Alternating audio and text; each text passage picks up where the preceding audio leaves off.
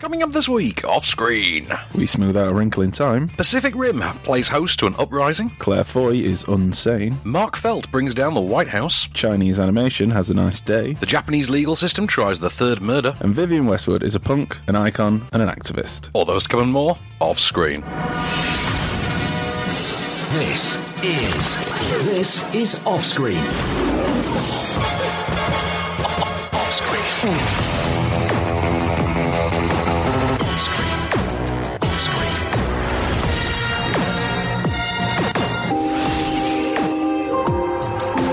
With the latest film news and reviews, this is Off Screen, the on-screen radio show. Ooh, welcome to Off Screen. I'm Dan Connor. And I'm John Coulson. Thank you so much for stepping in, by the way, John. Yeah, no worries. Case this week. It's his birthday this week, you see, and he's got a lot of teaching work on, so we thought, we were actually out for his birthday last night for dinner, and we thought we'd give him the week off and draft birthday. you in, because it just seemed unlikely that he could make it. Yeah. That and hangover. Yeah. But, of course, we did get the pleasure of me texting you and saying, guess what, you know, when we do the show, we get to talk about Pacific Rim too. I know. So, you know, there's that.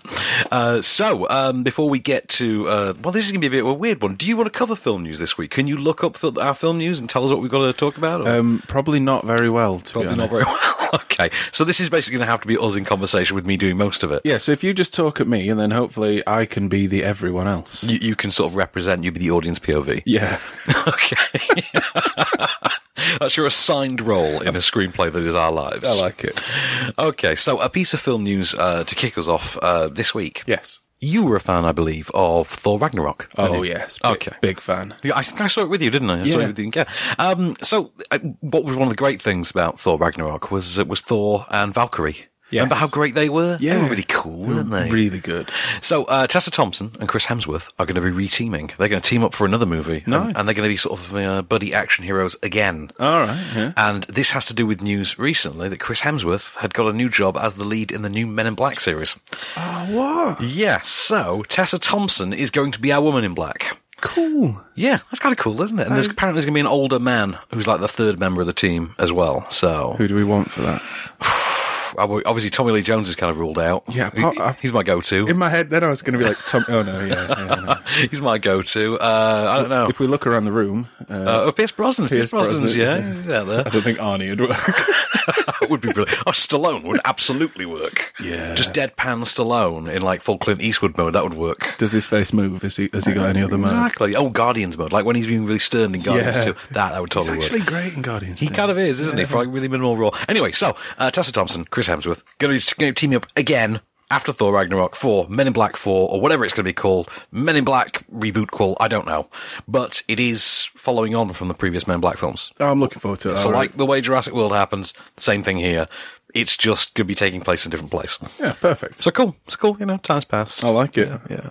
But I'm still annoyed that we never got the sequel I ever really wanted, which was, that one that they hint at the end of the first Men in Black, where they have the really cool suits, and she's an agent, and they have the cool car. Oh, yeah, the doctor, and yeah. And then when they open Men in Black 2, it's like back to the old basics. You felt a bit let down. Old bastard ride, as Will called it. But yeah, that was a real disappointment to me. Anyway, so we've got stuff to cover, haven't we? We've got to be grown-ups and do like review stuff. Yeah, grown-ups. Ish. Okay, so let's see. We've got to plug the podcast. That's a thing. You're a podcast fan. I am. You're a bigger podcast fan than I am, I believe. Well, I do a lot of driving for work, so... Of course you do, yeah. I listen to a lot of podcasts. Is there an MMA podcast that you don't listen to? Or no. And this one. So we're MMA and this. That's your Wheel Park. So you can find our podcast edition in iTunes, Acast, in Deezer, in TuneIn, in all of their search archives. We are in there. So Offscreen, one word. It's in there. Download it. There's more after the end credits. There's Wheels to podcast extras, and it ends with a moment of cage. And if you don't know what that is, your life is about to change. Anyway, in the meanwhile, there's stuff you can win as well. We got swag. We love giving swag away. You've won swag in the past, I believe. So, I have won swag, yeah. I mean, it wasn't down to like any kind of nepotism or anything. It was just down to the fact that like 4 people listened to this back then. So it was a 1 in 4 chance of you winning. So it's got to be some sort of benefit of being an OG. Exactly. OG fan when no one else could win. Let's see. This week we're giving away Paddington 2 gift sets. We've got the Blu-ray gift sets. You get like a little sandwich box. I was going to say pins and everything. You guys sounded excited about the sandwich box. because we all love Paddington. That's what it is. Yeah. We also got DVD copies of Professor Marston and the Wonder Woman to give away, which I loved. That was such a good movie. It's not as good as Paddington 2, obviously, but I think I was around for the review of that. I think you might have been. Yeah. In fact, yes, I think you were. Nice. But, yeah, so it's not as good as Paddington 2, because nothing is. But there we are. But go on to onscreenfilm.com, go in the competition section, loads of swag to be won in there, and let's review a film. Okay. Go do that. Yeah. So, where should we start? Wrinkle in Time? Wrinkle in Time. Okay. This is on buses everywhere. This at the moment. You do love a good bus. I love a good bus ad. That's how, because back in the day, before film trailers and before the internet made film trailers such a regular, everyday thing. Yeah. You know, you only saw a trailer for a movie when you went to see another movie. Exactly. And you only went to like one movie a month back in the 90s. So, back in the sort of early 90s, isn't it? It's true. Yeah. So, the only way you heard about a film was when it was on the side of a bus. Yeah. So, oh, look, Bruce is back. Okay, cool. There's a Terminator 2 now? You know, that was how you heard about films. And that's why, you know, the late 80s, early 90s were a depressing time to live in. Yeah. So, yeah. So, going on with A Wrinkle in Time, which is written and directed by Ava DuVernay, who most notably directed Selma, directed 13. You know, one of the biggest names around. She has finally taken on a major studio project. Okay.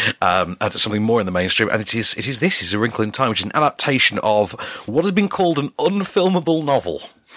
And now that's a term I want to get into with you at some point. I might say at podcast extras, we just talk about what the hell unfilmable actually means. There's so many books that are unfilmable. Yeah, exactly. Watchmen is unfilmable. Yeah. Just like, delete half the extraneous subplots and, you know, then do that. Do the stuff. Yeah. But this is based on the novel, this takes the form of a young girl and her, a young sort of preteen girl and her younger brother who wind up going off on a journey through the cosmos in search of their long missing father, played by Chris Pine, who is like this visionary Harlan Ellison, you know, just Arthur C. Clarke style, just a seer of the future, as it were. Right, yeah. And he has found a way to tap his brain into the frequency of love that allows him to access the Tesseract and, as it's referred to, Tessa himself through space and time. And he's gone to the other end of the galaxy, but in the real world, it's been like 7 years and they just think he's dead, and the little girl gets to go off and do the whole journey to find him. And here's a clip of the little girl asking some plants if they've seen him, and their subsequent responses. This is our father. Can you help us find him? Please. Please.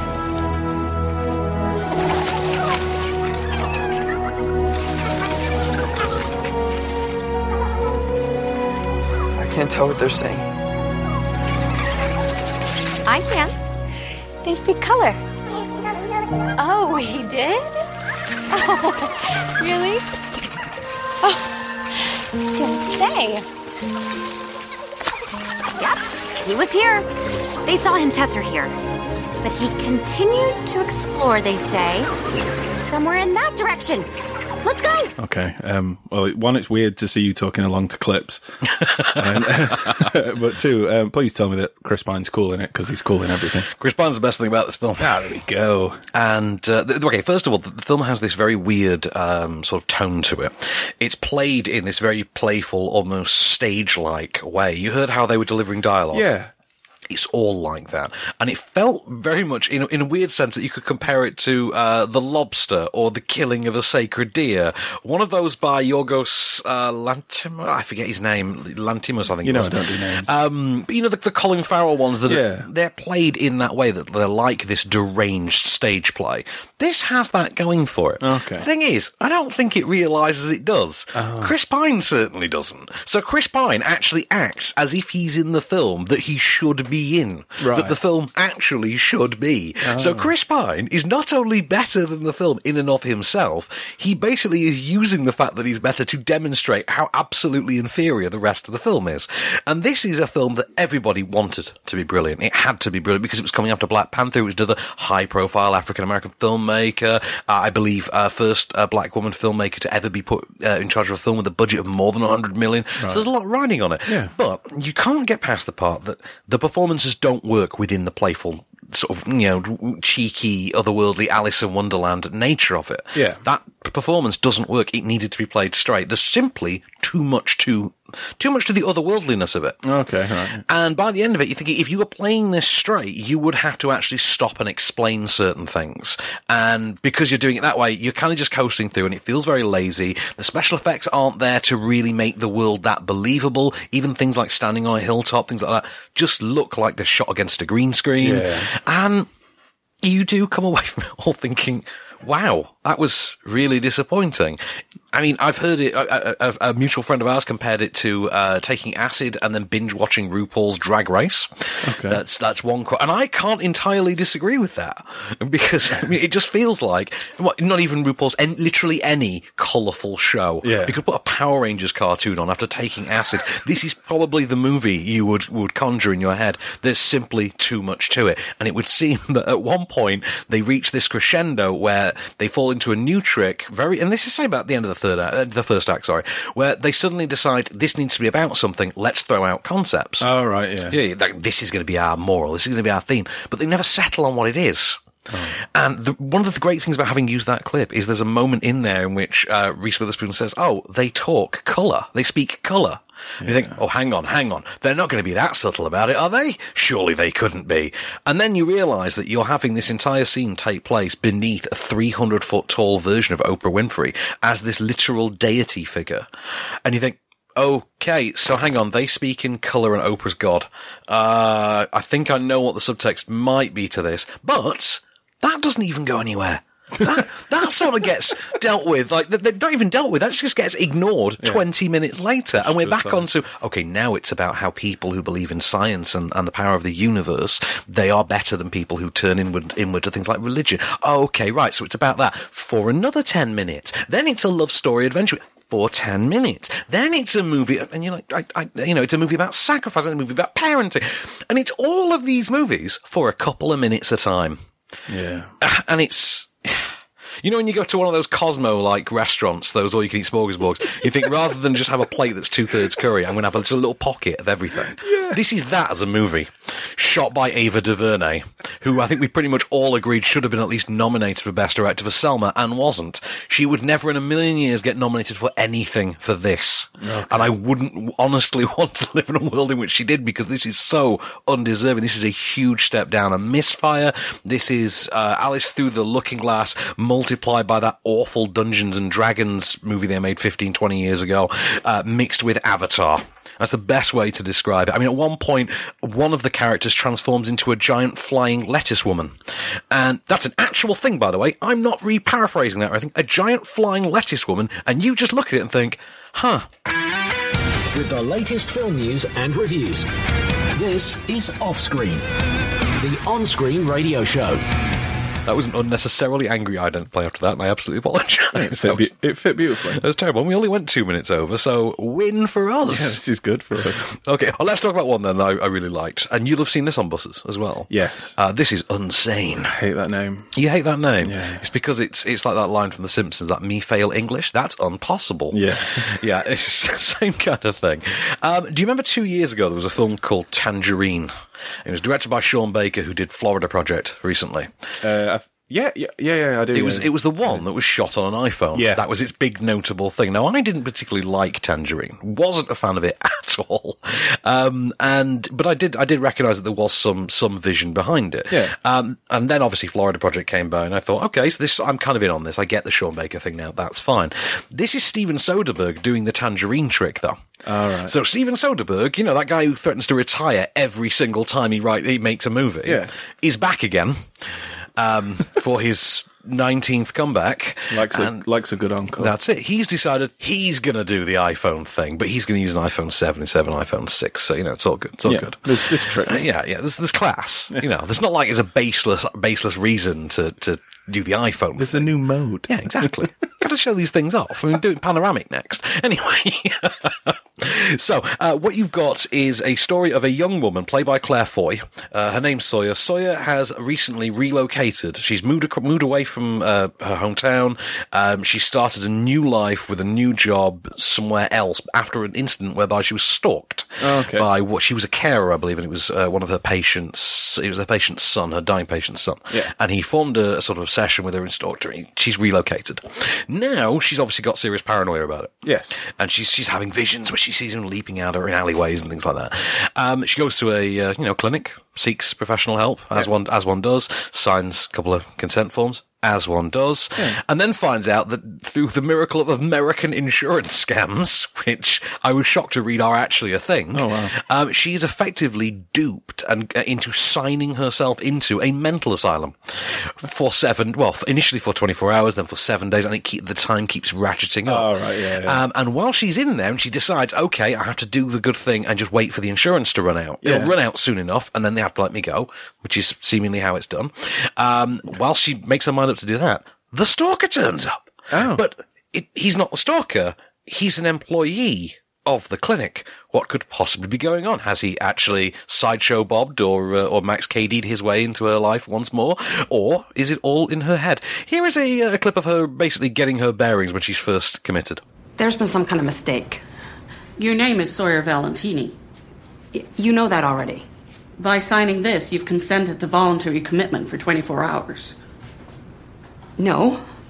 The council said the form's a routine. You signed it. Look, you're just doing your job. And you've been so considerate of my feelings and my well-being. And you're right. I signed those papers. I'm here by my own volition. It's for my own good. Can I ask, do you think I could just make a phone call just to let my family know that I'm okay? Let them know where I am? You get a phone call. That's allowed. Oh, you're so nice. So Claire Foy there, getting her lay of the land, as it were, which is to say, not one that she's going to be able to conquer very easily. This has two really terrific performances at the centre of it. And there's Claire Foy, obviously, who's the big breakout of the Queen on The Crown on Netflix. Yeah. And obviously she's going to be the next girl with the dragon tattoo. That's the thing. Right, I think it's the end of this year. So she's one half of the really great performances in this film. The other half is Joshua Leonard, who I didn't recognise for the longest time. I thought, I don't know who he is, but I know him from somewhere. And it turned out that he's like the villain in Scorpion. That TV show that you love. Nerd TV show? Yeah, that one. He's like the evil nerd. Oh, right. Yeah, he's like a recurring villain. Anyway, they're really, really great performances, though. And they absolutely, because obviously the film hinges on you questioning whether which solution is more plausible, what the situation actually is. It hinges on keeping you going with that for a good long time. Now, I do think they dropped the ball on it a bit too soon. I'd have played it out a little longer because I do feel they give it up a little too easily. Right. But the performances by both Claire Foy and Joshua Leonard, I think, are terrific, and they sell that intrigue, they sell that duality and that equal possibility with absolute aplomb, absolutely a brilliant pair of performances. Directorially, aside from the iPhone 7, was it the 7 Plus? Do we know? I don't know, do we? I'm not sure. I don't know if it's come out or not. Really sadly, I could probably tell you by the way the camera looks. Is entirely possible. We'll find a shot. Watch the trailer later, we'll see. But yeah, outside of the fact that it's the iPhone, he served as his own editor, his own cinematographer as well, Soderbergh. So it just kind of seems like any of his usual efforts. It doesn't seem better or worse. The film is great anyway. It's a really gripping, suspenseful chiller. And I had a lot of fun with it. And just enjoying the sort of Cape Fear / Cuckoo's Nest element of it. I had a lot of fun with that. And I think Soderbergh is as good as he's ever been with it. He does slick execution like nobody else. And applying it to the Bug House Asylum thing here absolutely works. But it is all about the screenplay. It is all about the way in which it's written. I'm trying to remember the names of the writers. It was Jonathan Bernstein and James Greer wrote this. And they know their influences and they do wear them proudly on their sleeve. Not like Ready Player One extent, but they wear their influences very proudly on their sleeve. And there's little callbacks to things like Cuckoo's Nest and Shutter Island. Oh, I like it when things do that. Just little nods. Yeah. Stay away from Ready Player One. Okay.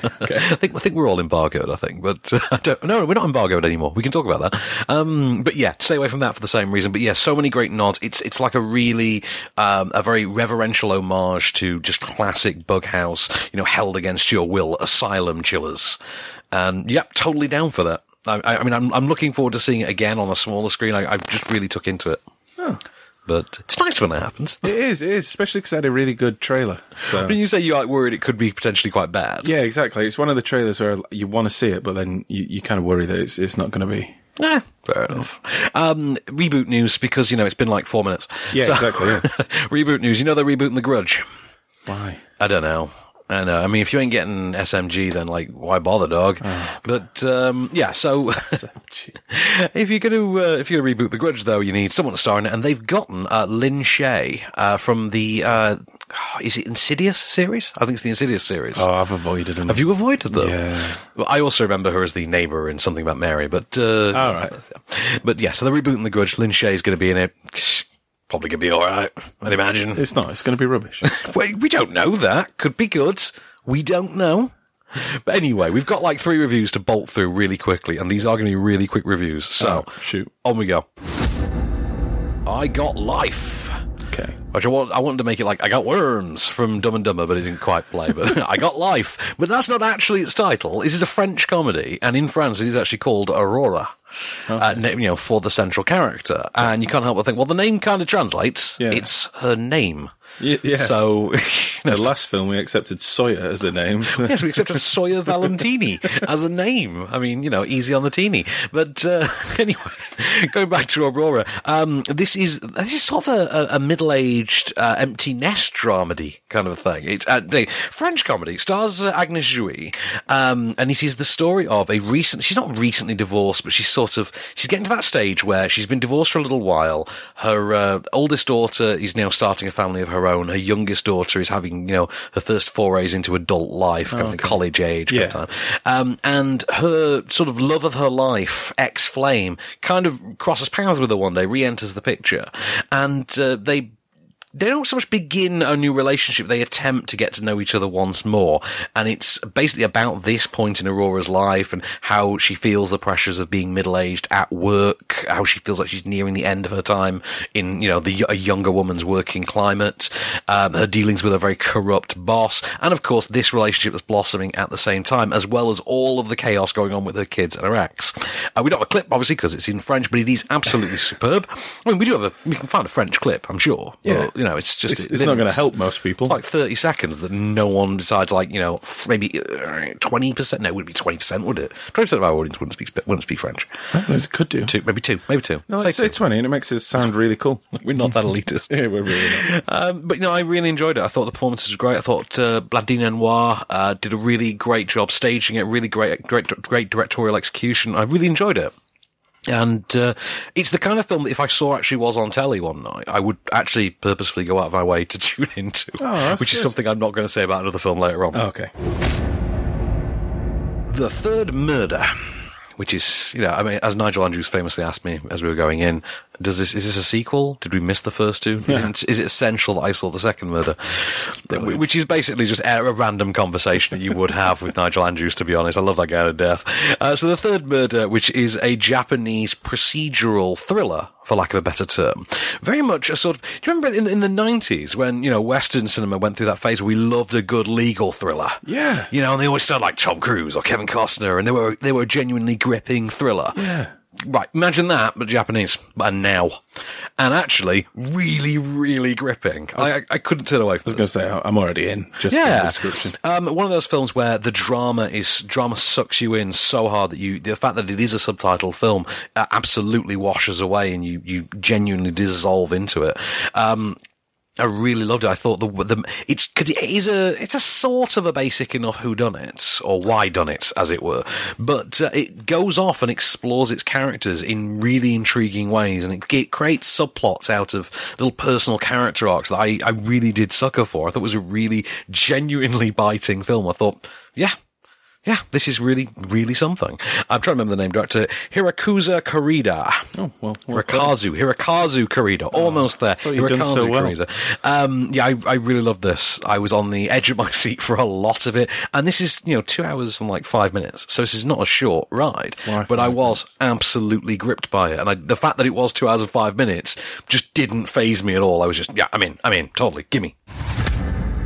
Have a Nice Day, Mr. Coulson. I will. Which is a Chinese animated film. It is I'm going to show you some of the artwork on here. Can I turn it around for you? Can you see the sort of artwork that's popping up on here? Yeah. It's very, very uniquely styled artwork. It has a sort of Adult Swim quality to it.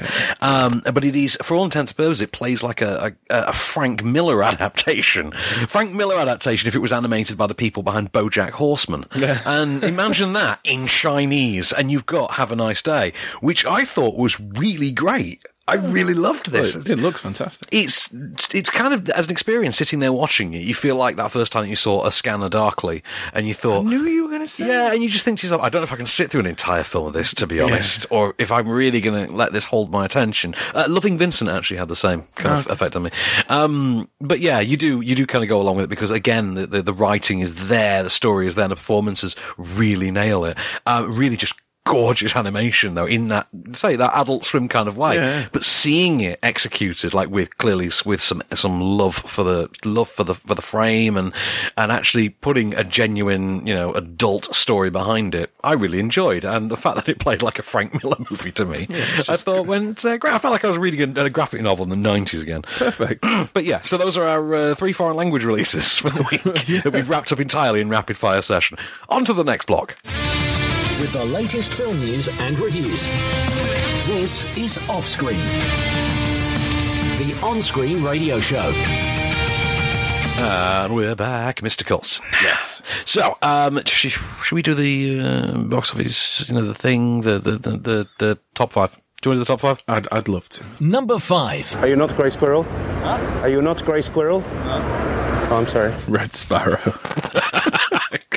Well, I say it every week. I thought, I'm just going to get a clip of Dom Jolly to do it. That's absolutely what I'm doing. I didn't expect it. Red Sparrow, I didn't like. I wanted to like this because I can see the intent behind it. And the intent, I think, yes, please make that movie. And in fact, I do hope someone does try again to make the movie about, Russian female seductress spy using, her weapon is sex. Her body is the weapon. I love that. I think that's a great idea for especially setting it in Russia now, rather than, as you expected from the trailer, it to be set during the Cold War. Yeah. And I thought this would be set in the 80s. I thought this was going to be basically, a Russian set, Atomic Blonde, rather than... And then you get this and you think, okay, it's not that Atomic Blonde. Fine, I'm good with that. You're doing the seductress body as a weapon thing. Brilliant. Okay, let's do that. And then it's dull.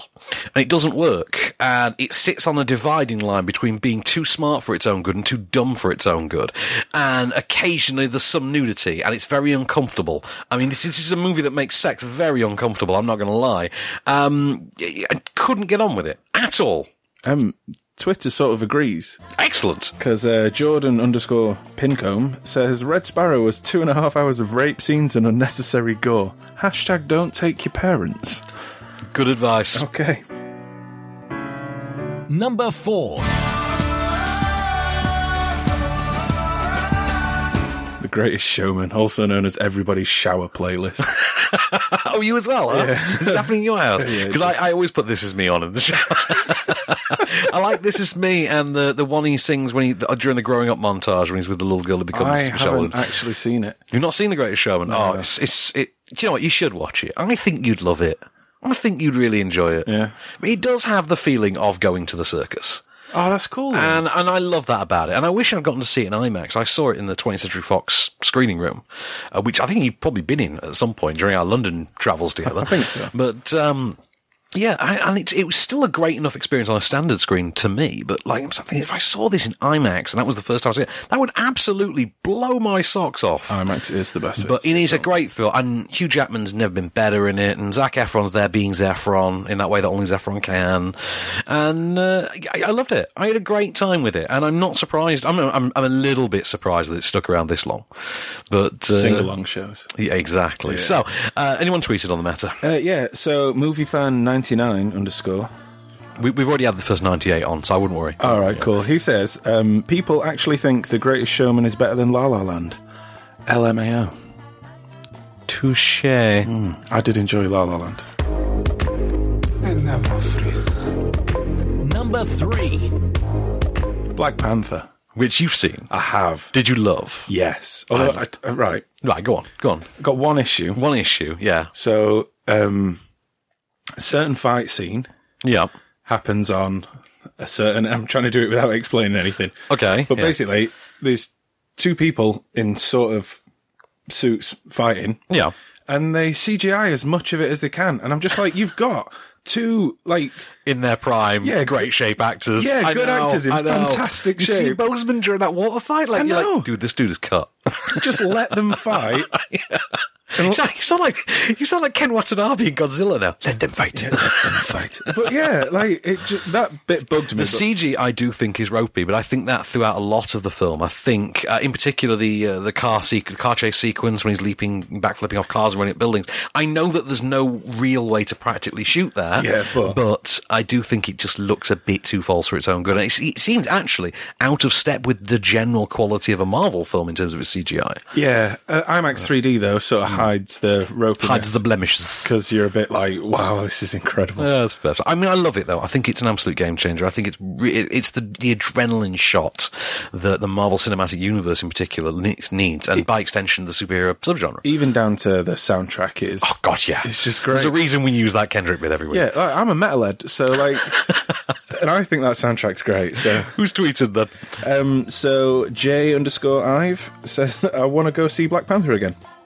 Crying face. Number 2. Tomb Raider. Which we don't have a clip for because I couldn't find the sound of a crypt being made which I think is very good. I could have got the beginning of Thriller or something. Oh, yes. I didn't think of that. We'll do that next week. Yeah. Tomb Raider I enjoyed very much, and I enjoyed it as a straight action film. And I like that just for once it was about the fact that they were making a film first, and the fact that it was based on a video game felt very secondary. Even when they were restaging, big action sequences from the game, it did feel like you were still watching a film first and foremost. All right. Yeah. And that fan service was, and that's there obviously, but it doesn't overwhelm the experience. Now, I'm not overly familiar with the games, to be honest, but you do get that with things you aren't a fan of. I've played this game. You played this one? And it's great. I've got Calvin's copy on my copy on my coffee table. Yeah, I saw that. Yeah. Signed by Camilla Luddington as well. Nice. Jammy Git, I know. It's Calvin. I know. But the game's great, and it really does play like it could be made into a film. So the fact that they've made the best games now seem to, don't they? Yeah, so the fact that they've made it into a film, but then gone film first, game second, seems to really work. I like everything. I like a lot of the stuff about it. I like Dominic West as her dad. I like Walton Goggins as the villain because I'm a huge WG man. I was going to say, you could literally just walk past in the background holding a coffee and you'd be like, Walton Goggins was great in it. I know. I was like, one person I would absolutely adore to interview would be Walton Goggins. Alicia Vikander, though, as Lara Croft, she's got it. It works. She's got the physical side of it down. She knows how to play it as if it's, as if this is genuinely hurting her to do. Oh, cool. And okay, maybe there's a little bit of spottiness in the accent. And I have heard Alicia Vikander, with an English accent in several films, looking at things like Testament of Youth, looking at things like Man from U.N.C.L.E.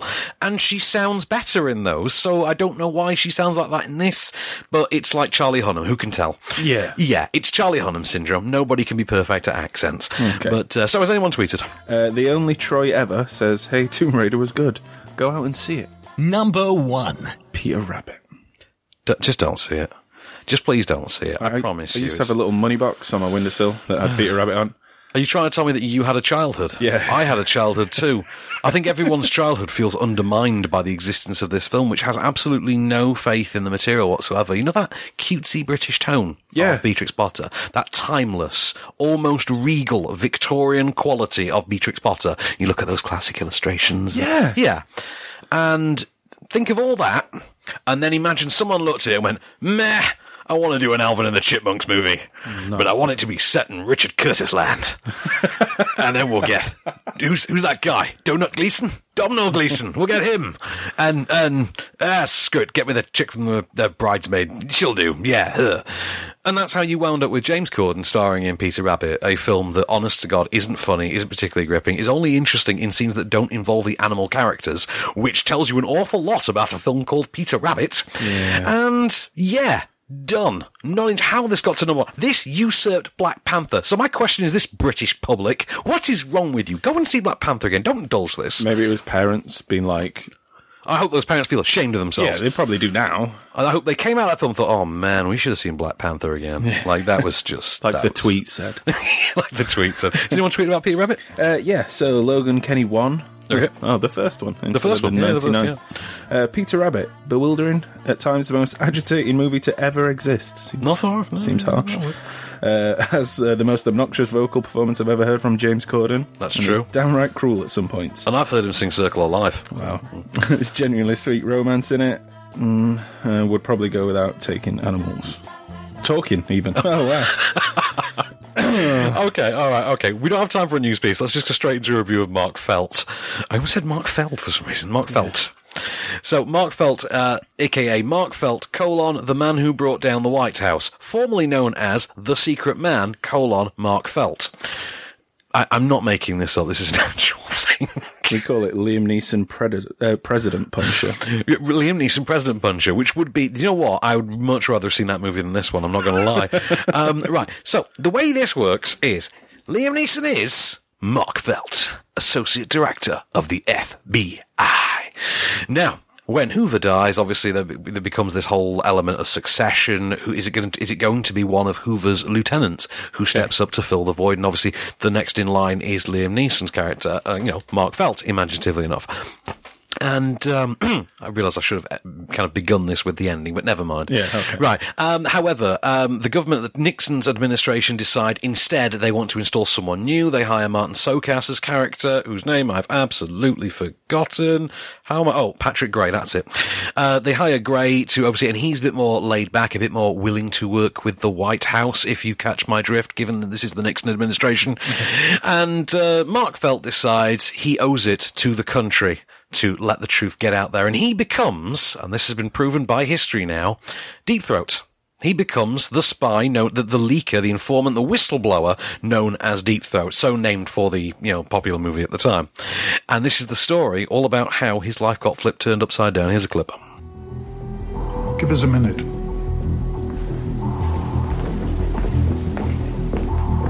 Get out. The FBI is an independent body. I'm aware of that. Are you also aware that means we don't need permission to do anything from anybody? You give that up just one time, you don't ever get it back. Ever. Let's not get dramatic. We don't even know what this is. That's right. We don't. But we're going to find out. That's what we do. You don't work for them.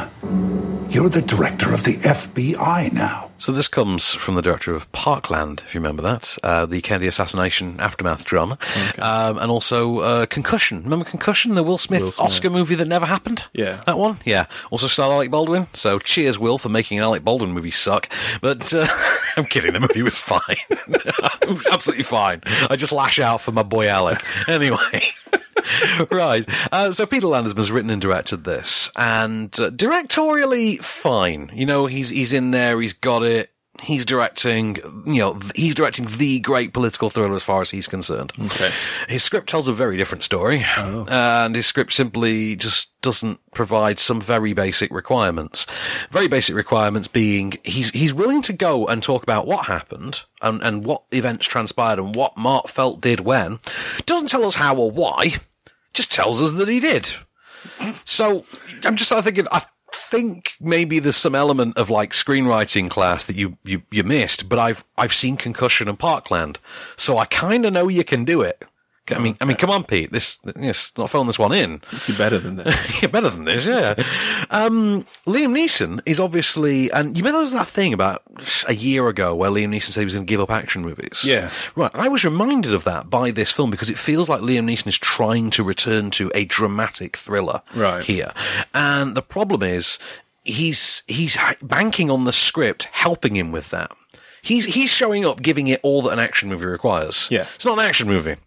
He's trying to do it's a dramatic piece, but unfortunately the script that gives him the foundation upon which to build a dramatic performance simply isn't there. Like I say, this is a movie that can't figure out the why or how. Yeah. So, the idea that they might remember to include character is obviously asking for far, far too much. Great supporting cast in there. Ike Barinholtz from Bad Neighbours, he's in there. Doing serious stuff. Tony Goldwyn from Scandal. He's in there. Remember when he was in movies once? That was a thing. Yeah. Was the thing. Josh Lucas. that guy we all forget was in a Marvel movie once, before they were Marvel movies. Which one? Let's not forget, Josh Lucas was one of the villains of Hulk. Oh, God. Remember that one we don't think about anymore? Yeah, that one. Wendy McClendon-Covey, Kate Walsh, Diane Lane. There's some great actors in here, like great performers, but they're kind of just left waiting in the wings because the story, it won't there's no story, there's no character for the main character, for the title character. So the idea that there's any supporting characters given any, look in or development or time to shine, that's really asking for too much. I wouldn't bother with it, to be honest. I think it was a bit of a waste of time. Hour 43, I could have chopped this down to 90, purely by removing a lot of the slow, sullen silences. All right, yeah. And, Liam Neeson looks bored in it. He sounds bored in the clip. He does, yeah. He just looks in the face bored. That way whenever you see Gerard Butler now, you only see a dude who's got bee venom stuffed in his face. Yeah, exactly. Yeah, imagine that, but bored. Okay. With the latest film news and reviews. This is Offscreen. Better alive. The on-screen radio show. And we're back, Mr. Golston. So, we're freshly caffeinated. That's fine. We are. That's good. These things run better with caffeine. Let's start with the film news. There's a Venom movie coming. I do know this. Yeah, I'm imagining you know this because of some sort of fitness and protein story or something. My fiancé fancies the actor. Oh, that's it. Okay, so nothing quite so complex. Nope. No, okay. So, that this, there's been a whole thing. They released a trailer. They didn't show Venom in a movie for Venom. Yeah. They didn't tease Venom really in a movie trailer for the movie Venom. Yeah, they did a Hulk film where they did that with a Hulk movie, admittedly, and none of us want to relive that. Yeah. Except Josh Lucas, who must be ready to relive it forever and ever. Except, I'll let you off because, you did that TV adaptation, that TV continuation of The Firm. That was pretty good, to be fair. Yeah. No, really, it was actually really gripping. I was really taken in by it. Shame it got cancelled. Anyway, apparently we're not to expect that much Venom in Venom. In the movie itself. Apparently, it will mostly be depicted, the Venom symbiote will mostly be depicted on Tom Hardy through like black veins and things, and then it'll turn into his full suit at the end film in the final fight. This is a rumour we've got this week. So whether or not that's true, the thing is I believe it. I could absolutely believe it.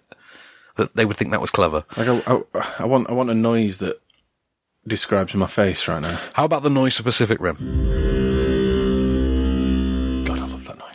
Okay, let's talk about Pacific Rim. Yeah, buddy. Just faintly more fun than that. I say faintly. Okay, right, you know me. You've known me for a long, long time. You knew me when Pacific Rim came out. Yes. I went to that film not particularly expecting an awful lot. No. Came out fanatical about this film. Like, wow, okay. So it's Godzilla versus giant robots, and it's got a lot of, and it's Guillermo del Toro's version of that. Yeah. So it's like murky and neon. I'm in. And it's Lantern Jordan. It's like Top Gun. It's Power Rangers. I love it. I'm in. And then they made a sequel. And they made a sequel because the film didn't actually make that much in the US, but when they released it in China, where a decent chunk of the movie just happened to be set, it made, I'm not even kidding, it made so much money that they kind of fiscally had to make a sequel. Yeah, it'd be rude not to. Yeah, so rather than just going down the route of let's just actually lean into that and just have an all Chinese cast and actually just have this be set in China, what they've done is they've taken it a step further into the future. They've gone 10 years into the future, past the end of Pacific Rim. Right. The world has been saved, obviously, as we know from the last one. We saw the film. Charlie Hunnam's dead, we're told. Briefly, fleetingly, with no explanation. If you read the prequel novel to the movie, apparently it does explain it, and it's bleak. Oh. And I'm not even, I'll tell you in a podcast extras, it's seriously bleak. Idris Elba's surviving daughter now runs the Jaeger program, and the way this has worked is rather than like Independence Day, where they just concentrate on protecting the planet, they didn't think the aliens would ever come back. Now we've got a world in which they're using Jaeger technology and they're rebuilding human civilization, but they constantly live with this notion they're going to come back eventually. They've got to. Yeah. So this is the world we live in. So the Jaeger program is now massive. Okay. There's like a dozen, dozens of Jaegers, and they've all cool names like November Ajax and things like that.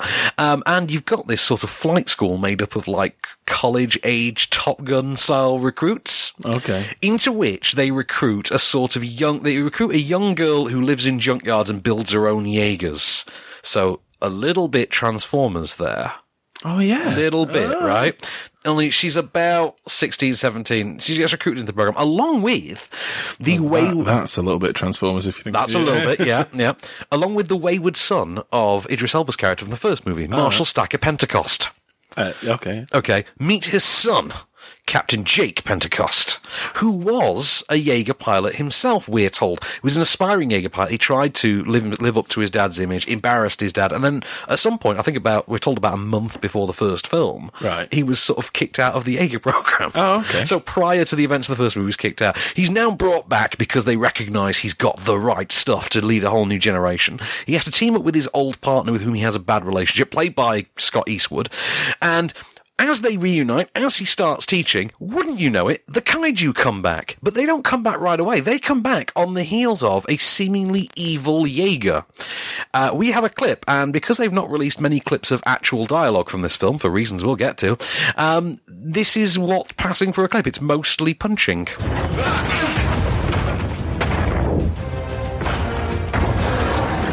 Plasma cannon!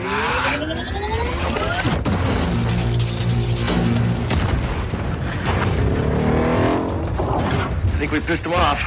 Good.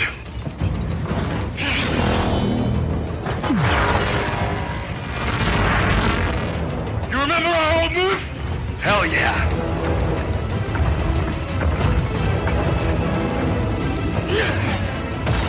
So, yeah, kind of like that, really, for an hour and 51 minutes. Okay. Guillermo del Toro is obviously nowhere near this. Apparently he had a story by credit. Now, I can believe that because this, on paper, if you took the exact plot of Pacific Rim Uprising and put it on paper, what it actually looks like is actually, yeah, that's a pretty good idea for a sequel. Okay. You do that for like 2.5 hours and you space it out and you put some good character stuff in there, you know what? You might have something here. All right. So I figure that's pretty much the exact conversation Guillermo del Toro had, and then he stopped working on this film. And then it went to the screenwriters. I've not actually looked up who wrote this one. It is actually written by Steve DeKnight. Okay, that's fair. Steve DeKnight, who also directed this, and I kind of expect that, to be honest. Steve DeKnight had made a name for himself in not prestige television, but kind of well-regarded cable-y kind of television, like Spartacus, things like that. Yeah. So you kind of get an idea of the sort of tonal sensibility of where to take Pacific Rim, which is rather than the dark, murky, neon aesthetic of the first movie, that works so well, that made everything look so punchy, no pun intended. What he's gone for instead is, you know what, let's ditch the more fantastical, otherworldly stuff, and let's just focus on the fact that, my God, we got dudes and robots, yo! Let's do that! And the whole thing looks like one of those, you know those Japanese live-action fantasy kung fu shows that they splice up and put into Power Rangers episodes? Yeah. Yeah, that one. It looks like that all the time, but with relatively decently budgeted special effects and no context whatsoever of the sort of weight of physics. So, for instance, you know how in Pacific Rim, the first one, you cared when a building gets knocked down? Yeah. Because you knew there were people in it? Yeah. Nah, not in this one. Oh. No, not in this one. Like the end of a DC movie. Yeah, exactly like the end of a DC movie. Exactly. It all feels so shallow, and it reminds you of back when they did the Power Rangers days and you were watching dudes in suits smashing up a polystyrene city. Yeah. It feels like that, only now it's mocapped. And it never has any weight to it. The only truly enjoyable thing about the film, for me, is John Boyega, who's got real star quality here. You're not actually playing the lead for a change. Yeah. Because when you think about it, he is always like the second lead. Yeah, he is. Yeah. Here, actually the lead, actually good, actually a star. Like, genuinely, I'd watch this guy in a franchise. Like, totally. Yeah. Give him a different franchise, please. But, and they do, I'm not going to beat about the bush with this one, but the entire plot of this movie has been designed to set up a Pacific Rim 3 in much the same way that Independence Day had a sequel entirely constructed around, right, then that was to do the one we wanted to do. Yeah. Yeah. In fact, more or less the exact setup, if we're honest. Say, John Boyega, best thing in it, you've got a film that, frankly, doesn't care about the lantern-jawed charm of the first movie. It's not trying to... I mean, I'm not saying it fails at it, because it doesn't try. It simply doesn't try for it. It doesn't try for the brothers in arms, antagonism of that first movie. It doesn't go for, you know what, let's just go for a Top Gun, but like 10% cheesier. Yeah. But we've got like neon lighting and robots. Like, doesn't go for that or any of that. You went from having a movie that was aimed at 15-year-olds. Yeah. to having a sequel that's aimed at 10-year-olds. And all the dialogue is kind of plot-driven. It's all entirely exposition-based. There's a sequence involving Charlie Day that, I mean, you will have predicted, if you've even tried to predict, by the way, how the plot of the second movie even vaguely comes into being on the back of the first movie, there was literally only one story avenue you could have gone down. Yes, they go down it. No, they shouldn't have. If they had to, they should have done it later in the film, possibly even as the cliffhanger, and frankly, that would have worked better for a setup for a third movie. But no, the problem is, it's a dull ride. That's the problem. And the one thing you could never say about Pacific Rim was that it was dull. It's disappointing. Oh, and no Ron Perlman either. I mean, you lose, like... I mean, kick me when I'm down. I know. We had a post-credits and everything. Yeah. A really good one as well. But yeah, no, it simply, for me, doesn't measure up. Now, I know as well, there is a fan base out there, and I'm thinking of our friend Calvin. Yeah. Who's what, 22, 23? He's a child in my eyes. Yeah, he's grown up on anime and Gundam Wing, stuff like that. And he seems to really like it as dumb fun. I couldn't quite get there. I found it too dull to be dumb fun. And I can take dumb fun. Like, if you're going to give me a Del Toro-less Pacific Rim sequel... Yeah. And it's obviously not going to have that Del Toro quality. Fine, I expect that, but I at least expect to be entertained, and I wasn't. And there was a lot of sighing and looking at my watch, and I never wanted to be able to say that about a sequel to Pacific Rim. Yeah, that for me is a goddamn shame. It is, yeah. It really is. I was so looking forward to this. Alas, it is not our film of the week. For obvious reasons, it sucks. Film of the week, let's go with Unsane. Nice. That's impossible. So yeah, Unsane is our film of the week. If you can see that, absolutely do. You should definitely check it out. I mean, I think you and Kel would have a good time. Cool. Oh, by the way, because we're on mic now, congratulations, by the way, on your recent engagement. Oh, thank you very much. We got to give you the public acknowledgement there. Yep, so locking that down. Okay. Next week, when Case will be back, 'cause I think we might be doing it by remote, to be honest, we've got the documentary, The Island and the Whales, to look forward to. Okay. And then sticking with isles and islands and isles again, we've got The Isle of Dogs, Wes Anderson's new one, which is drawing rave reviews at the moment. All right. We've got Paddy Considine's boxing drama Journeyman. Cool. Next week, which we previously got confused with Journey's End, and very, very different films. Yeah, really, we need to stop doing that. John Cena finally gets a comedy. Blockers is here. John Cena's finally a lead in a comedy. I'm in. Blockers is next week. We've got Midnight Sun as well. We've got the documentary Antonio Lopez 1970. We've got The Bachelors, and last but certainly by no means least, because the embargo's over, people have reviewed it. Ready Player One is out next week as well.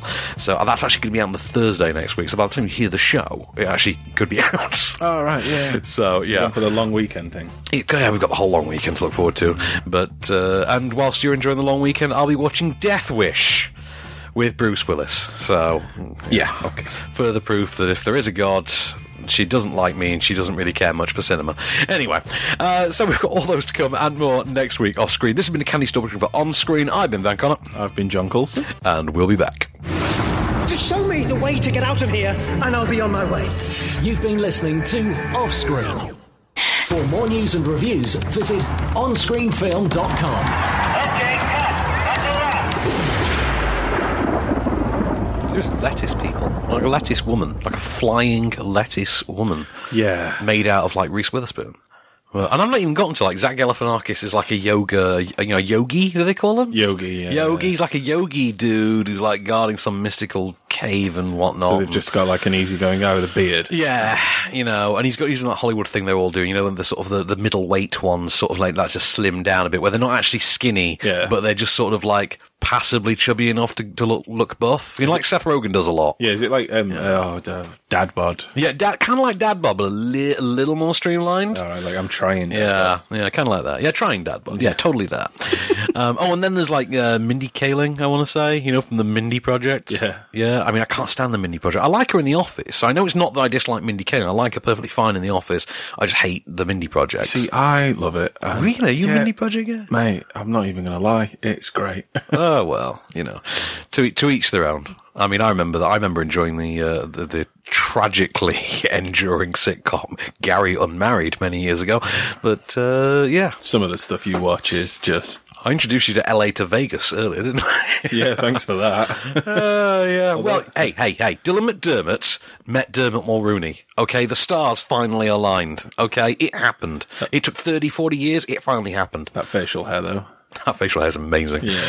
Anyway, so yeah, like I say, and then Mindy Kaling turns up in Wrinkle in Time and she only speaks in quotes. Oh, come on. Like, the more you tell me about this film, the more ridiculous it is. I know. Like, people need to have a word. Our word, Sam. Have a word, Sam. Who talks to plants? One of the plants speak in colour. Yeah. So, yeah. Terrible. Anyway, what was I going to say? Oh, yeah, so, the Charlie Hunnam thing, right? So I didn't know this. Calvin texted me this afternoon. Wait. Because I didn't know that there was a what's the word? Prequel. I was thinking prelogue. I'm like, that's not... I didn't know. When I say prequel novel, I mean an actual novel, as in, yeah, you have to go with pages. How big we talking? Is it worth a read?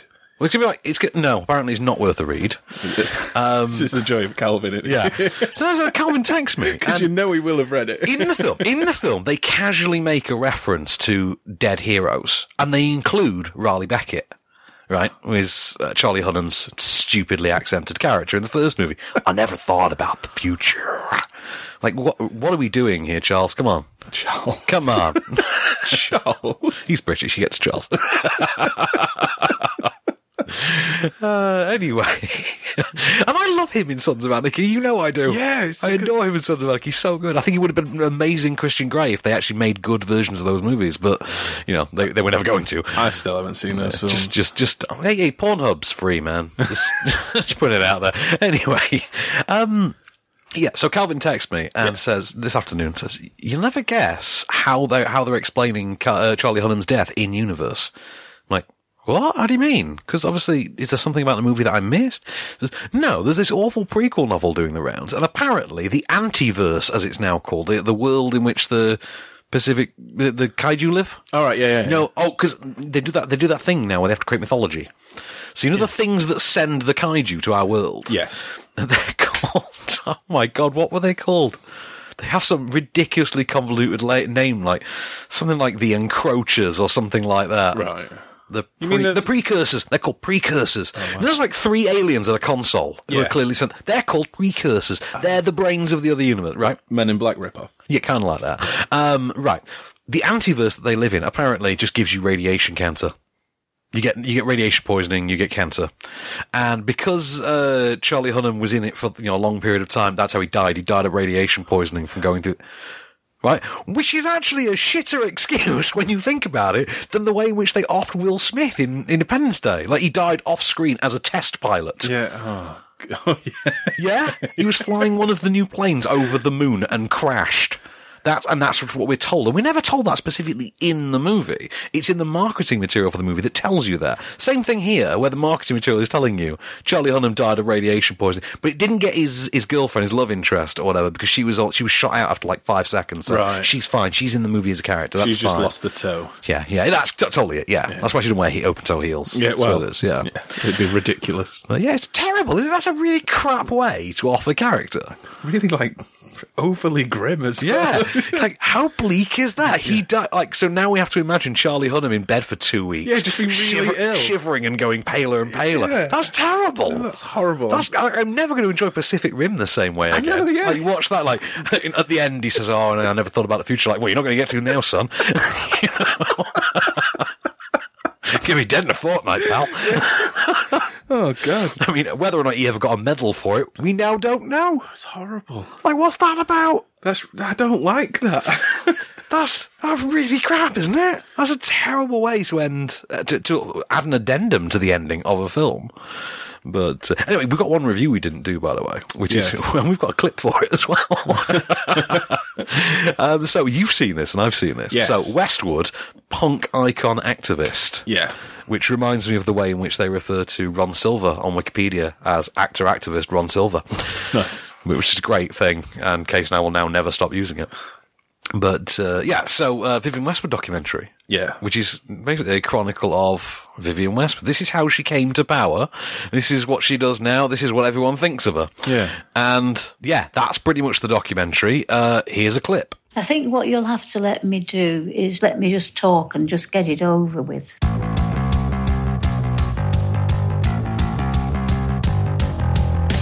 She's a rebel, isn't she? A punk rocker. Provocative. Iconic. She was like our queen. It's hard to imagine that one designer could be all of those things. Vivienne Westwood. Vivienne Westwood. And she's a real treat, is old Viv. Yeah. And, well, they kind of don't really make much of a secret about that in the film. They really don't. They really play on the fact, you know what, she's a nasty piece of work. Like, she does not have time for your pleasantries. I know. And I like it. I don't know if they've cut it like that or if she's just a bit of a dickhead.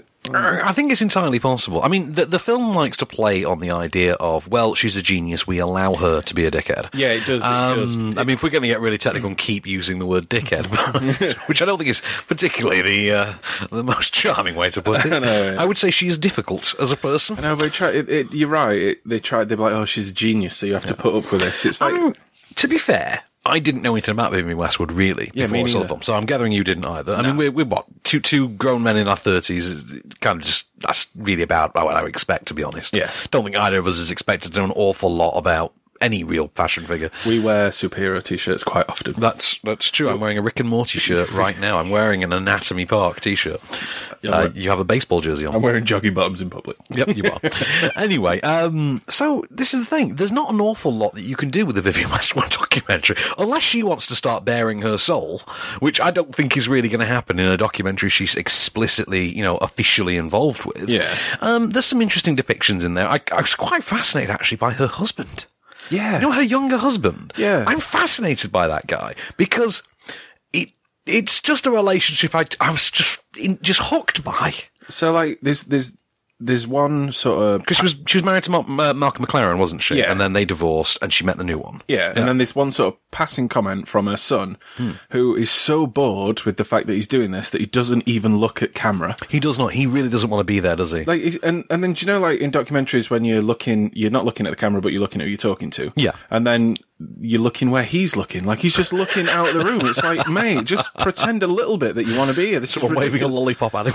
Yeah, I know, like something shiny in corner. It's ridiculous. But he makes like one passing comment about how much like he loves his mom. Yeah. And this new husband loved his mom, and he was like, oh yeah, that's nice. And then that's it. And then you're just meant to accept.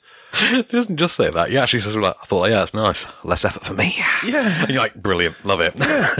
That's the kind of thing I would say. Yeah. But he really... You didn't get it. He didn't care which was there. Yeah. So his camera's pointing at me. Must be Tuesday. I'd just say, I mean, I was fascinated by the exploration of her relationship with her husband, but I don't think there was enough of that. Like, it seemed like that was an integral part of, like, what made her her. Yeah. What enabled her to behave like she does.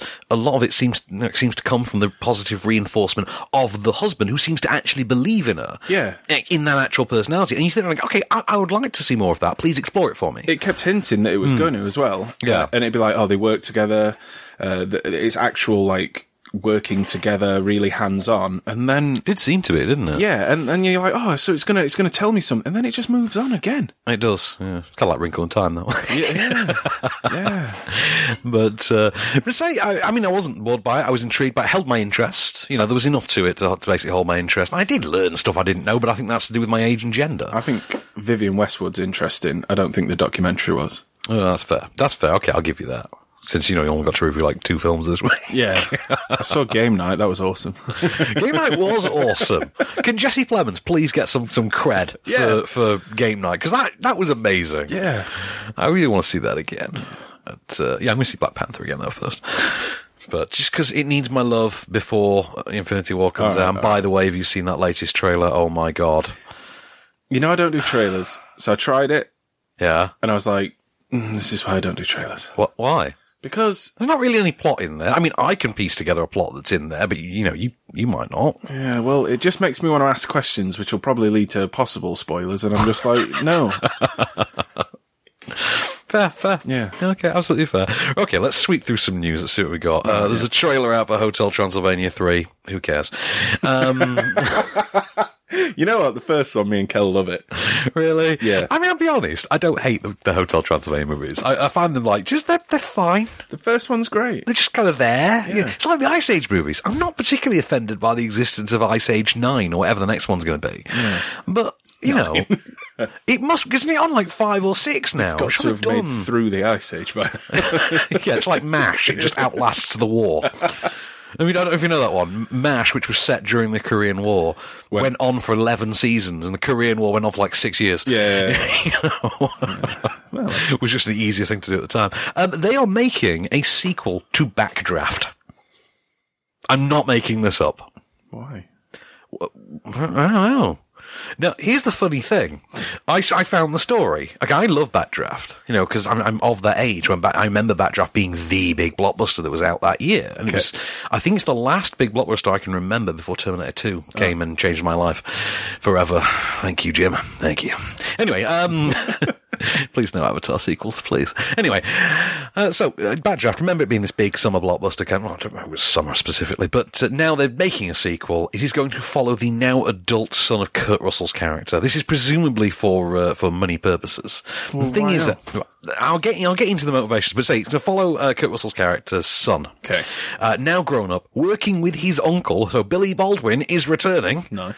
Yeah. Well, I don't know whether he's still nailing chicks on the top of moving fire trucks. All right. And if he's still doing that, I don't know. I don't know if De Niro is like going to be around. I don't know.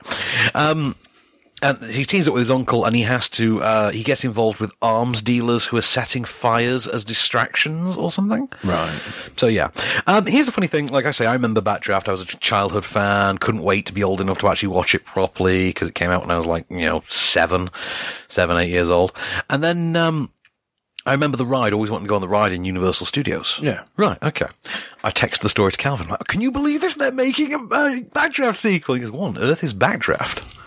And I had to explain it to him. And they went, I told him the movie, and I went, it stars Kurt Russell. Billy Baldwin has sex on top of a moving fire truck, and it stars Kurt Russell. And then I followed that up with also, it was a big thing at Universal Studios for at least a decade, big fire pyrotechnics thing. He hit back with, oh my God, when I was 7, I went to that ride. I went on that ride. I never knew what it was for. So you went on a ride at Universal Studios and just didn't assume there was a movie behind it. Like, even at 7, you would. Yeah, I would. Yeah, you'd assume there was a movie. But, I mean, I've been on rides that I've not seen films. Well, just, you sicken me then. Well, yeah. Do you remember Train to Busan? Yeah, right. I've only seen 15 minutes of it. It's so good. It's on Prime. It was, yeah. It's on Amazon Prime. Yeah, Kel was watching it. And I sort of wandered in and then realised, I want to watch this, so then wandered off. Because she was well into it. Well, get it put on. It's a great movie. They are remaking it in the English language at some point. Why? I don't know why. Why are you going to do that with a raid? Why? I don't know. At least Train to Busan almost makes more sense in the English language than the raid does. The raid only really makes sense because it is the native fighting style of the country in which it is set. Yeah, that's a fair one. What's the LA version going to be? A couple of throat stabs? I mean, really? Drive by in it. It's going to be like the Detroit version, the Miami version. Where would you set the raid in Pittsburgh? Probably Pittsburgh or something like that. Everyone fights with glass bottles. But, something like that. Anyway, so Train to Busan, remember that? Yeah, that's awesome. Okay. Also going to be remade in English at some point. It's going to become a virtual reality game. You're going to be able to play Train to Busan in virtual reality. Right. I'm seriously jumpy in real life. Mm-hmm. I'm not about this virtual reality stuff. I'm going to be the guy that, gets found crying. Oh, what happened? Oh, he played this game. Yeah. In fact, there's certain games that my friends are like, yeah, I wouldn't play that if I were you, John. Really? Yeah, because they're really jumpy. Are you that bad? Oh, I'm so bad. Well, fair enough. Mind you, remember that time we watched Event Horizon? It was your first time ever seeing Event Horizon. Terrifying film. It's pretty excessive. But there was a great moment in which you used a dodgy iPhone charger that I'd bought online, and you plugged it in in the socket next to where you were sat on the couch, and then just as it got to a really jumpy bit of the film, sparks shot out the plug socket, the power died in the house, and we were sat in complete darkness. Yeah. That was fantastic. I couldn't have planned that if I tried. Some serious words. You were absolutely terrified. Oh my God. Yeah. like next level fear happened. That was absolutely that was interactive horror experience level stuff. Right. You remember that happening? That's why I don't want VR games. That's why I've never invited you to Secret Cinema. Yeah, I know. Like, which you should go to, by the way. They're awesome. No, so good. I'm the idiot that will, like... I got a PR invite you might be interested in. We're going to go to an abandoned shopping centre in Reading and be chased by zombies. Like in 2 weeks' time. I think it's over the Easter break. You want to come? We're going to go and get chased by zombies in a supermarket, in a shopping mall. Like, if you don't judge me for crying, then I'm in. Yeah. It's like a Dawn of the Dead experience. Sounds terrifying. That sounds amazing. I think I'll cry. I can't wait. What, for me crying or the experience? Well, I mean, I've always wanted to see you cry. I'm not going to lie. I'm kind of a masochist. You're going to trip me and then watch from a distance. Exactly. Hey, Amy Poehler's going to direct a movie for Netflix. Yeah, carry on. It's called Wine Country. I don't know much more. Yeah. There's a trailer out for the sequel to Unbroken. Who cares? Because the Weinsteins are now bankrupt. The Weinstein Company's now bankrupt. Yes. All of its non-disclosure agreements that it made all the staff sign, so they couldn't tell everyone what Harvey was up to. Yeah. Yeah, they're all voided. Oh, wow. Yeah, so expect some serious stories coming. Oh, it's going to get naughty. It's going to get like this. Like, I tell you something, if ever they were going to make a movie about Harvey Weinstein, it might actually, ironically, the best company to have distributed that one probably would have been the Weinstein Company. Oh. Imagine that. Awkward. Yeah. Imagine that. Now we're never going to get to see Paul Giamatti in that Weinstein movie about Harvey Weinstein. No, I'm imagining it. That's not actually a thing that's been rumoured or anything. How awesome would it be, though? That's what I'm saying. Yeah. That's what I'm saying. I didn't say a word. Harvey Weinstein assaulting women, played by Paul Giamatti. Let's get those Oscars ready. Wouldn't happen, would it? No. Have you seen there's really bizarre, we don't do celebrity gossip stuff, but there's a pair of images this week of Charlie Hunnam. Okay. And I want to share these with you because I think they are the greatest thing on the internet this week. This is a picture of Charlie Hunnam on holiday with his friend. His friend is Garrett Hedlund. Oh. Right? This is seriously them broing out on holiday. Look at the fun in Charlie Hunnam's face. That's a strong double leg takedown. And look at that pin. Look at that pin. He has pinned him down. That's a friendship right there. But he looks so happy. He does, doesn't he? He looks like he's never been happier in his life. I think that's great. I don't think he's read the prequel novel to. Yeah, no one's told him about what happened to his character in Pacific Rim, so he can still enjoy a good day. That's totally it. I want to point out, right, the face of Charlie Hunnam has literally, it's not a spoiler or anything, there's literally no connection between the existence of Charlie Hunnam and the plot of Pacific Rim Uprising. Like, we are talking about an offhand mention of his character. That is it. It's just ridiculous. It's the most insane thing. By the way, I'm magic. It's kind of like that. You know Ving Rhames? Yes. Right, so Ving Rhames has got the weirdest new job. Ving Rhames is going to go to television. He is going to play the captain of the police precinct in a modern set reboot of Cagney and Lacey. Remember Cagney and Lacey? What your mum used to watch when you were really young? I was going to say it's references from like my parents. And yeah. Stuff. Yeah. That's the captain's going to be Ving Rhames. That's kind of a weird one. Yeah. I think I sent you the trailer. Right. Did I send you the trailer for Tag? I think you did. Right. But I did that thing, where you read something and then you're like, I'll watch the... Yeah. It's out finally. Now, anyone who listens to the show religiously, and I mean, there must be one nerd out there living in a cupboard. Dude, someone's got to be bored enough. I listen. I know. Wait, that's what I said. The nerd in the cupboard who is supposed to fill the void of his soul.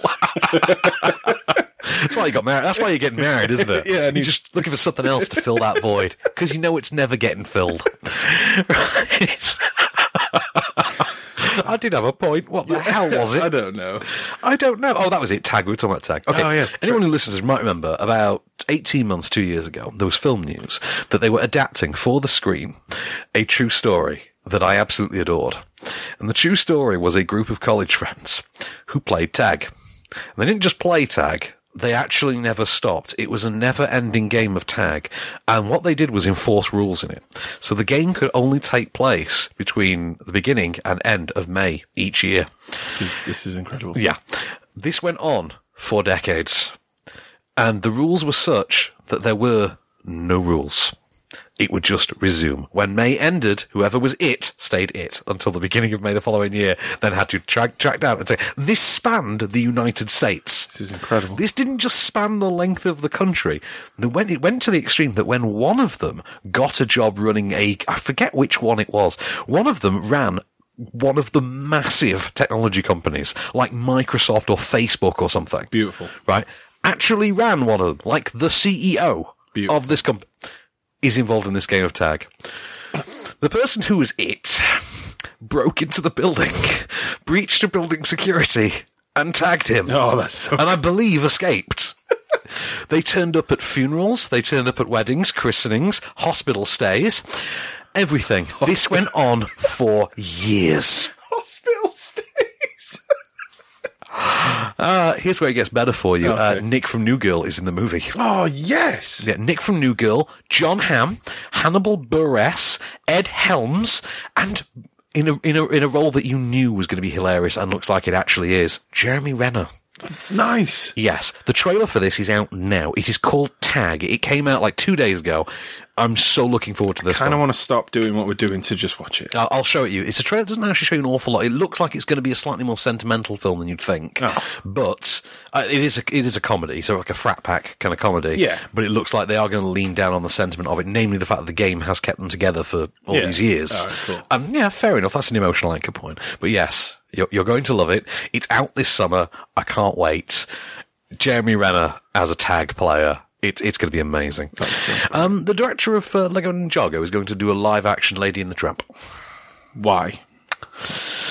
I don't know. I give up. I despair. Why are we live act? Like, just why? Just I don't know. Like, what is the possible need? I mean, like, my childhood got stumped with Jungle Book. Oh God, yeah, you and the Jungle Book. Dude, that film was shit. Fair. Original, you go there, you go for it. Original, fantastic. Remake, shit. You know when you do that, you go a bit Craig Robinson. Oh, so angry about it. They might revive The Matrix as a franchise. Why? It was great. Oh, no, it won't. Like, the third was shit. hey, they're going to revive Indiana Jones as a series. There's going to be a fifth one in April 2019. So, yeah, Harrison Ford will be 73 years old. Your dog will be happy about it. She won't. Sicario Soldado is now going to be known as Sicario Day of the Soldado. Okay. Don't know why. First one was great, though. So. Steven Spielberg has said he will not digitally enhance his old films, despite the fact that he already did it with E.T. I don't know if you remember this. In 2002, E.T. returned to cinemas with the shotguns removed digitally and replaced with walkie-talkies. You know, earlier when I said I've been on rides and I've not seen the film? Yeah. E.T. You've never seen E.T.? Dude. What the hell is wrong with you? I know. Don't slap me like you did for Terminator. Yeah, no. You text through the future war. You didn't look up from your phone at all. If you'd looked up once, I would have let it go. The future war. Do you understand what that means? Never mind. I'm just not going to go. Let's see. There's no future necessarily immediate on a Rick and Morty season 4. Not necessarily going to happen. I don't think that's really film relevant. It's not, but I'm a big fan of things ending, especially TV shows. Like, end on a high. Don't ruin it. No, I don't want that. I want Rick and Morty to run forever. I want every 5 years for there to be a new season of Rick and Morty so that for 13 episodes, I can know perfection. Yeah, no, but what if it sucks? Well, if it's every 5 years, it wouldn't necessarily, would it? No? Yeah, there's a strong chance. Have you seen, I forgot to mention this, we were talking about Jeremy Renner. Yeah. Right, so Jeremy Renner, you know there was some new posters like a week ago for Infinity War? Yeah. Like, yeah, there's a big main poster and everyone's on it. Yeah. Except Hawkeye. And yeah, this got noticed, and someone put on Twitter, "Oh look, Hawkeye's not in it again." Someone replies with, "Yeah, because Jeremy Renner's boring." No one, and they realise he's boring, and they don't want him there. Jeremy Renner replied to that. "I wish someone had let me know so I could stay home and be comfy whilst I'm boring." Fair enough. They're making a movie about Shia LaBeouf. Just don't know really why you would, but didn't he sit and watch all of his movies? He did. I'd argue, and he cringed. Yeah. So why do we have to watch a movie about him when he cringes at his own movies? Well, here's where I draw the line as well. They've cast Lucas Hedges, the young brother from Manchester by the Sea and the son from Three Billboards. He's going to play young Shia LaBeouf. And all I'm going to say is, on behalf of a friend of mine, I'm just going to say, I'm sorry, where was Alex Zane's invitation? Alex Zane playing Shia LaBeouf is the most obvious bit of casting I've ever seen in my life. Accent difference. I think he could put it on. Get a few drinks in him, he could do it. Get a few drinks. A few drinks in Alex, he could put on Shia LaBeouf's accent. I'm not kidding. If he got a haircut and they gave him a little bit of a Jufro, he could play Shia LaBeouf. He'd be perfect as Shia LaBeouf. I mean, he'd have to give up his hair and his designer stubble for a while, but, I'm sure he'd make do. I mean, it grows, so... It comes back. Yeah. Let's see. I don't really think there's an awful lot. Oh, John Cho also is going to star in that reboot of The Grudge, by the way. Let's just call him by his name, Sulu/Harold from Harold and Kumar. Yeah, that's his actual name. Just not really call him anything else. Those films are awesome. Oh man, I really want a fourth Harold and Kumar. Yeah, I really do. I think it's been enough time because it could suck though. I mean, wasn't it 2011? Harold and Kumar's 3D Christmas was like 2011, wasn't it? I'm sure it was like the first year I was reviewing. It might have been. It's been your like alternative Christmas, one of your alternative Christmas films. Yeah, I use that and Bad Santa every year. Yeah, Bad Santa. Bad Santa's a classic. Oh, that, Bad Santa, and The Ref. Those are my alternative Christmas films. Do you just class Die Hard as just a Christmas film? It's not alternative, It's just Christmas. Just Christmas, yeah. It's not really an alternative Christmas film. No, it's just Christmas. I mean, I've got a Christmas storybook version of Die Hard in the box on the floor behind you. So, yeah, it's pretty much accepted as being a Christmas film. I saw it on the big screen recently again. Did you? Yeah, incredible. Yeah. It's still one of the films that you need to see on a big screen. I actually, speaking of the big screen, I'm tiptoeing around the idea of going to that Albert Hall Star Wars performance. That'll be incredible. With the orchestra. Yeah. That's got to be a great way to see Star Wars. That will be incredible. But bear in mind, of course, we're a month away from what I'm sure will be the greatest multimedia screening in the history of multimedia screens when the Avengers are back, yo! Can't wait. The pressure is like a day before the actual release. Yeah. Yeah, so I don't know what they're doing with that one. So, I'm looking forward to it, though. Can order me one of those Tony Stark Infinity War hoodie things that he wears. Oh, that's unlike you two. Unlike me, isn't it? Yeah. I don't spend excessive amounts of money on Tony Stark merchandise at all. No. I don't lay awake at night silently crying to myself or anything like that.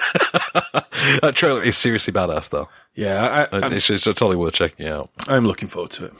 By the way, I had no by the way. It was completely off topic. I was about to say, by the way, did you see last week's John Oliver? And I was just going to say, no, it has nothing to do with anything we're talking about. Why am I bringing up? That's just us two talking now. It's kind of just us talking now, yeah. Oh, Amma Asante's got a new job. She's going to be directing $1 Billion Spy. Okay. That's a thing. That's happening. Hang on. I know what we didn't do. I don't think we talked about it last week. Ava DuVernay, who did obviously Wrinkle in Time, she's going to direct New Gods for DC. Right. Brace yourself for this. And I'll adjust. As you do, just remember what it is that she's currently got in cinemas. Okay? So, New Gods is a DC movie. This is going to be part of the DC universe, right? It is set on the planet Apokolips, as far as I know. Okay. Right, which is like a hell planet. Yeah. And it is ruled over by Darkseid, who was meant to be the villain of Justice League Part 2, I believe. But then obviously that movie's not happening. Okay. And it's all about like his minions on that world and their little evil society. Right. Yeah. And it includes characters like Granny Goodness and Steppenwolf, and who's dead now, presumably. But yeah. I was going to say. Yeah, so we've got that to look forward to. I think they're clutching at straws a bit. I mean, great for getting Ava DuVernay to do it. That's fantastic. But Ava DuVernay couldn't work with Marvel, presumably because of restrictions on her filmmaking. Obviously, DC are obviously giving her a wide berth, but we've seen Wrinkle in Time. It's not going to be any good. If you get excited more about the director than the actual film. Yeah, there's that, I know. That's an issue. Yeah, that's a problem, isn't it? That kind of tells you you're not in for a good time. Yeah, exactly. But anyway, on which note, shall we wrap it up? Yeah. Okay, on which note then? Here it is, your moment of Cage. Sempre un amabile leggiadro viso, in pianto un riso, in menzognero. La donna è moco, qual più mal vento, liuto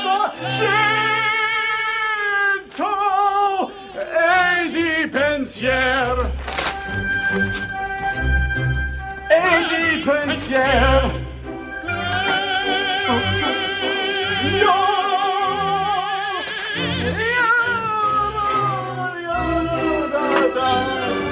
Ba ba ba ba ba ba ba ba ba ba ba ba